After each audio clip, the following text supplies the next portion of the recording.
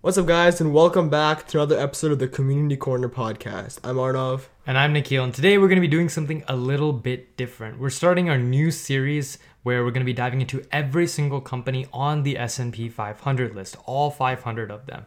Today we're going to be starting with the number one placeholder on that list, Alphabet, the parent company of Google and a behemoth in the tech world. And in this episode, we'll kind of explore how Alphabet, which is originally known as Google, has expanded beyond its search engine roots and really become a diversified conglomerate in the digital age that we know of today. Yep. Alphabet's journey is a testament to its innovation, strategic expansion, and the power of IT, or information technology. So let's journey through their remarkable rise to fame. Yeah, well, I think let's kind of start out with Google, right? Its most well-known subsidiary. Yeah, I mean, so Google's story started in 1998 in a garage in California. So that right off the bat is kind of crazy to think about. Founded by Larry Page and Sergey Brin, who's often kind of overlooked in this process. I think a lot of people tend to think it was just Larry Page that started this. But initially it was a search engine, but not just any search engine. It kind of used this a unique algorithm to rank web pages, which quickly set it apart from its competitors. And I guess kind of what was so innovative about Google search technology was that its page rank algorithm was revolutionary, right? And for our viewers that don't know, it's basically like it ranked websites based on their relevance and the number of links pointing to them, which significantly improved the accuracy and usefulness of the search results and just made the overall search engine like more efficient to use and better, and provided so many advantages in that term, like in that aspect. So I guess you could say it was kind of their like unique selling proposition, or like their USP in a sense. So how do you think this kind of shaped Google's growth, especially early on? Yeah, I mean, this approach attracted users rapidly, right? And I guess Google became synonymous with online searching due to its speed, simplicity, and accuracy, which led to rapid growth and significant ad revenue. And around this time, search engines were like vastly growing. Like we can see the number of search engines growing. So it's very important to kind of distinct yourself in a market where there's a lot of competitors. So that's kind of what Google did with their search engine algorithm, and kind of utilizing its speed and accuracy just to attract a bunch of viewers and grow revenue. Yeah, and I think it's also important to note, like, Google didn't just stop with the search aspect of this all, right? Google really began to expand its offerings later on. They developed things like Gmail, Google Maps, and the Android operating system. And so it kind of built this almost cohesive environment. If you think about it in the modern day, as a junior in high school, pretty much every day I'm on Google's services a lot, not just searching up things, but utilizing Google Sheets, Google Docs, Google Slides to create presentations and things for my classes, as well as accessing my email through Gmail, of course.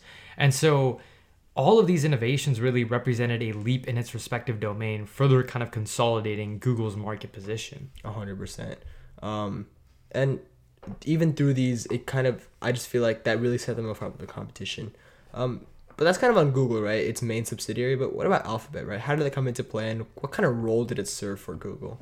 Yeah, so Alphabet was formed in 2015. So that means is that the first about 17 years of Google, Alphabet wasn't the parent company. But when it was formed in 2015, it was the parent company to Google. And so the restructuring here kind of allowed Google to focus on its core internet services, while Alphabet could explore kind of more some more like ambitious projects, kind of like autonomous vehicles like Waymo, life sciences like Verily, and kind of more.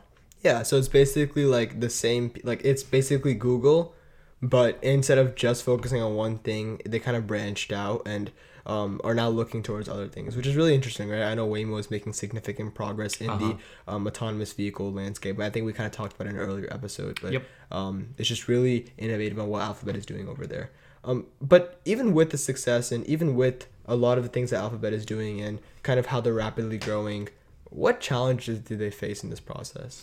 So I think one main thing is definitely just managing a diversified portfolio, and just staying innovative in a rapidly growing tech field. I think those are kind of the main challenges. I mean, just think about in the past 20 years, how many different things have changed, how many different tech giants we've seen rise and fall. And I think Alphabet really navigated this kind of regulatory scrutiny decently well, and that's kind of given it its modern day size and influence. And I guess it's like talking about the future here, right? It's positioning itself in a way to give it the maximized percentage of chance of success, right? And so kind of through its subsidiaries, it's at the forefront of innovation in AI, cloud computing, quantum computing, etc. And they're just investing in technologies that they believe will define the future, like AI-driven healthcare, sustainable energy solutions, and just being and literally being in the center of it. And that's kind of how they're propelling themselves towards success, not just now, but in the future, kind of setting themselves up for that type of like innovations in the future.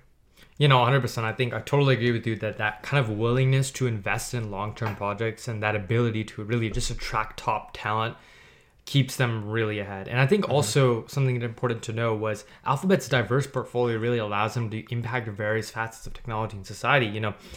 Like I mentioned, early on, they made it a priority to not just prioritize that search engine, but again, expanding into Google's workspaces like Sheets and Docs and Gmail and all those different facets of technology. And their journey just shows the power of vision and diversification in tech. And just kind of like final thoughts for our viewers out there.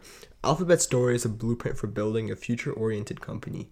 Embrace innovation, look beyond the present, and don't be afraid to venture in uncharted territories. Thank you, Arnav, for unpacking that intriguing story behind Alphabet. To our listeners, join us as we continue to explore the groundbreaking journeys of all of the S&P 500 companies. Until next time, peace.